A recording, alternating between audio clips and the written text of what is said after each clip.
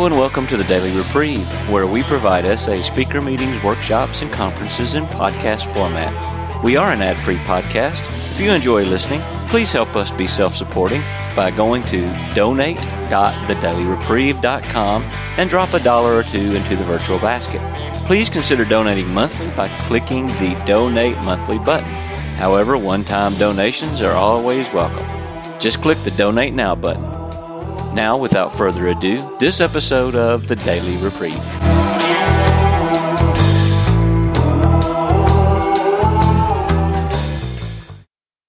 Well, good morning, everybody. Good afternoon and good evening, depending on where you are calling from. I want to just welcome everybody to this noon Essay Phone MTG meeting. This is our Monday speakers meeting. My name is Dennis, and I am a grateful recovering sexaholic. Today I want to talk about what my sponsor drilled into me in the first year of my recovery, and it was called missing the gift. Once I got to a place where sex was optional, which was in my first 90-day period of abstinence. I came into this program at 52, had crossed every boundary. I suffered horribly internally with I couldn't sleep past 5 a.m. because the withdrawals from the sex and the drugs and everything would wake me up, and I'd have to go through another day of living hell.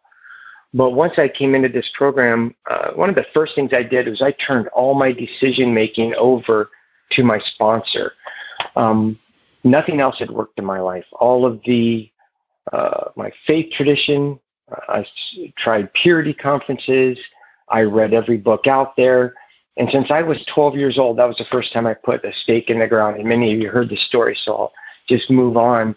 But I finally, when I got here, found something that actually relieved the compulsion. Was the first thing I really was battling.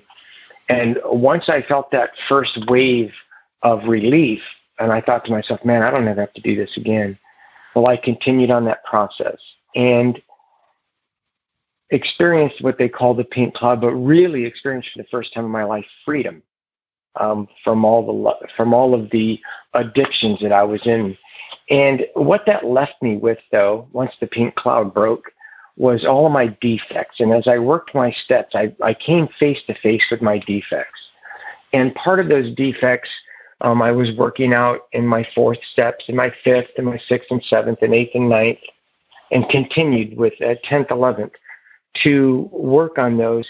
But one of the gifts, I think, in the program that really helped me was my sponsor would say to me many times, Dennis, you missed the gift. And I'm thinking, what gift? And early on in the program, when I got sober, and now I started working on the recovery. And that's the big difference. Sober is not well for me. Lust has always been my comfort. It saved my life. It helped me out. So to come into this program, I've been told it's like coming in with my canteen of lust in the desert, and my sponsor shot a bunch of holes in my canteen and says, now we need to go take a walk in the desert. And I'm like, I don't see how that's possible. Well, he showed me step by step how that was possible. And I remember early on, I was the relationship with my wife and my daughter in the house was so bad, and I was just so full of self-pity and selfishness, and everything was so about me that I couldn't see it. And one night I was so much ready to I was always the kind of person that ran away, but usually I'd run away into fantasy or whatever, prostitution or whatever it was. I would run away when I had to feel feelings or get in any type of conflict. So I was out on my back swing. We have like a long swing that we have, a yard swing out there. And I was basically not in tears, but I was to the point where I was like in self-pity. I was kind of crying and thinking to myself, well, I just got to leave. That's the answer. So I called my sponsor, and he didn't answer, but he called back. And I said, man, Marty, I tell you, I got to get out of here. I think my brain's telling me, I think it's time for me to leave. And I kind of shared some stuff with him that's going on. And he, right in the middle of my conversation, went, oh my God, Dennis, is that self-pity making you as sick as it's making me? And it just shocked me. I'm like, what? And then he throws up again. And he just kept doing that. And he's like, oh my God, that's just making me sick. And it actually made me laugh. It's like, oh my gosh, because I could not see myself pity. He goes, here's what you're going to do. You're going to go back in there and you're going to sit down and you're going to ask your wife, what has it been like to live with you? And you're not going to say one word. You're going to keep your mouth shut. You're not going to say a word. And when she's done, if she's willing to tell you, if she's not done, the only thing I want you to say when you're done is, thank you for sharing. And it was crazy. So moments before that, I was honestly ready to pack up and move out. I went in, I sat at the table with my wife, and I asked her what it was like to be with me. And she poured out. And it was messy, and it was rageful, and it was sad. And I, had all sorts of feelings and emotions. I wanted to run away, but since the day one, when my sponsor suggests something, I do it. I don't have to like it, but I've done it because I wanted to be free from the pain of this disease so bad. And what was amazing, after I said, well, thank you for sharing, we had a great night. My daughter, my wife, our family, instead of me moving out, we actually had a pretty decent night as well as we could have. And that was the moment that I started to practice not missing the gift. And to this day, I'm 4 years, 10 months or close to it, I still miss the gift at times. It's just more subtle now. But what I learned about missing the gift is my wife would share something with me, and I would focus on the details, the inaccuracies. That's not really the way it happened. And I always believed in my brain that, well, if she just understood how it really went down, now that's crazy because I'm not with her in her pain. And so, I would try, but it just wasn't working. And, man, it led to some horrible times in early recovery.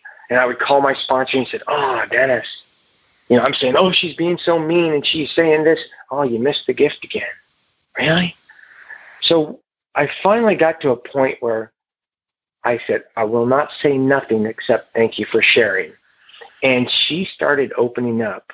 Two reasons she never wanted to share with me in the first place. Number one, I couldn't be with her, so I wasn't a safe person.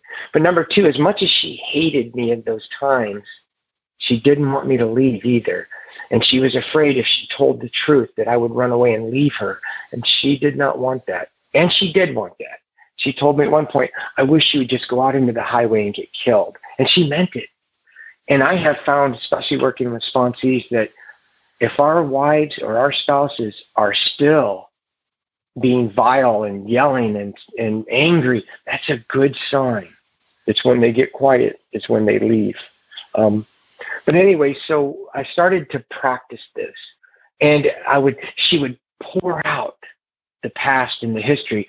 And in my mind, only like 80% of it was not even correct. But I would just let go of that. I wouldn't focus on the details or the facts. I started focusing on her feelings.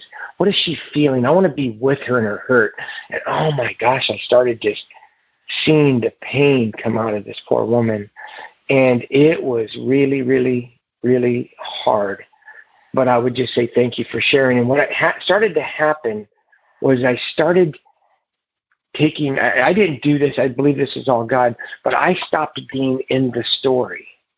And I started being with this woman who I love dearly, was suffering from horrible pain. And sometimes it was past trauma that she had before we met. And sometimes it was due to me. But I just started being with her. My crazy brain always wants to go, well, that's probably past trauma. But that's just me not being with her. And I missed the gift. One time I remember very well was she called, she says, hey, do you want to meet at the track and go for a walk? I said, yeah, that'd be great. I think we were in about 2 years by this point, and I actually started receiving the gift. And as we walked around that track, she started sharing. And then it became, honestly, I could feel my emotions coming up, and I'm thinking, oh, man, she hates that guy. She had to just divorce him. And I'm thinking to myself, we had to just get a divorce. And that's, by the end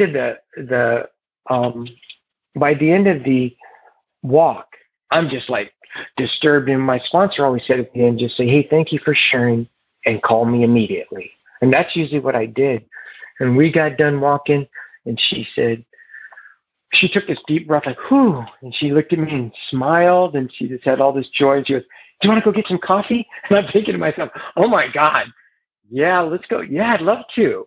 So I get in. We both drive over to the coffee shop. I call my sponsor, and I'm really starting to see where this isn't about me. When she shares, it's not about me. It's all about her. And if I can remember, Dennis, don't make this about you. Don't make it personal. Don't make it about you, because if you do, I can't be with her.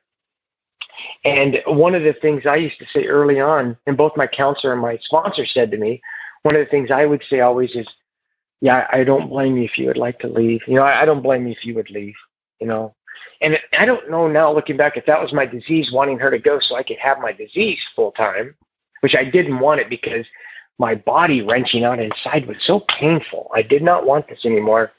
Or if I just was in so much self-pity that, poor me, yeah, you should leave, find somebody else. Well, my counselor told me, Dennis, don't say that again. My sponsor told me, Dennis, never say that again. Well, 2 or 3 more times I said it. And my sponsor said, Dennis, if you ever say that again, I will rip your arm off and beat you with it. But my counselor said, which is even more scary because I didn't believe that was true, was, Dennis, if you tell your wife that again, don't ever come back through these doors. I'm done with you. And man, that scared me. So I thought, oh, no, okay.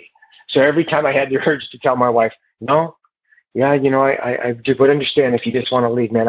And I'm so glad now. I teach my sponsor, I pass on that with my sponsees, the same thing, and it's so beautiful. They are not allowed to say that because it's so hurtful, because that's not what our wives are wanting or our spouses are wanting. They're wanting to share the hurt and the harm that I have caused her. And so it's amazing now I can be with her as she shares and be with her and not make it about me, not feel guilt or shame, for what I've done. I have a disease, but just be with her. And that really ties into also me on the other side when I start trying to be helpful to others. Somebody else share, and it's like I think I have the answer, or I have, something that may be good and well would be helpful. But boy, I can see, and I've taken other programs to learn that is me going right back into self, and I am no longer with that person. And I have learned that unsolicited advice is criticism. Unsolicited advice is criticism. If somebody's sharing with me and I give them some advice, I've just criticized them.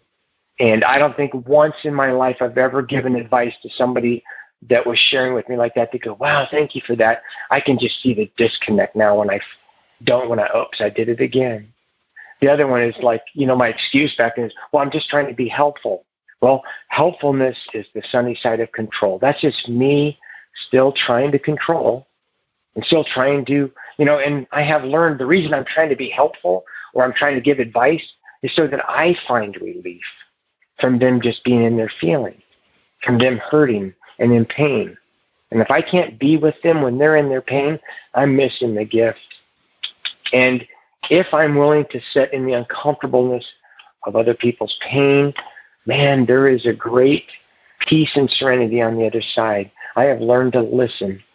And one of the greatest gifts that my sponsor has told me is keep your mouth shut. And if I will keep my mouth shut, many things are a positive about that. Number one, I don't have to make amends usually because I haven't harmed somebody. Usually opening my mouth harms somebody. And how do I know is a good reality when I should keep my mouth shut is when I feel disturbed. Nothing ever good comes out when I'm disturbed. Or if I feel urgency. If it's urgent, it's not important. And if it's important, it's not urgent. So those are just some of the things that I try and live by. And do I do them perfectly? No. But now I can see them sometimes, and sometimes I can sit in the uncomfortableness, or I can just be at peace and be with somebody. Sometimes I see it coming up, I can recognize it, and I blurt it out. And I'm like, oh, I did it again. That's okay. I be gentle and easy on myself. It's progress, not perfection. But one of the greatest gifts that I get is when I get to be with my wife and let her share and download and just be with her. And that's the time that I'm truly not missing the gift, that I'm getting the gift. And that gift connects us spiritually, and we grow from that. And I can tell you in our relationship, I love the walks I could get to take with her and hold her hand. I love the intimacy of when we're at church, we squish into each other, or when we're driving, we hold hands. Those are not out of a full day. Those are, the percentage of the day is increasing in that area. But I can't have an expectation that that's the way it's going to be. As soon as I get into expectation, an expectation is a resentment that is forming, I'm back in self. I'm not trusting that God has whatever he has for me, and to accept even the sad times. I won't get into all the codependency stuff, but I get to just be with her, and I call them reprieves. Sometimes they're really beautiful, and I know now they're not going to last. Life is going to get in the way. Emotions and triggers and trauma is going to get in the way. But during those little valleys, first couple times I was in the valley, I felt alone, and I really felt God's whisper in my heart, I'm right here with you. And then those valleys were never as deep. But I've always learned that those valleys produce something of a deeper recovery for me if I'm willing to just go through them and be in them and trust that God has me and that this too shall pass. So today, I don't have to miss the gift of her sharing her heart with me. And with that, I will pass. I would like to thank you for listening to this episode of The Daily Reprieve, the best source for experience, strength, and hope for SA members. Please subscribe to this podcast to be alerted of new episodes. Please show your support by donating to The Daily Reprieve by going to donate.thedailyreprieve.com and choosing either monthly donations or a one-time donation by clicking Donate Now. Thank you for listening, and stay tuned for the next episode of The Daily Reprieve.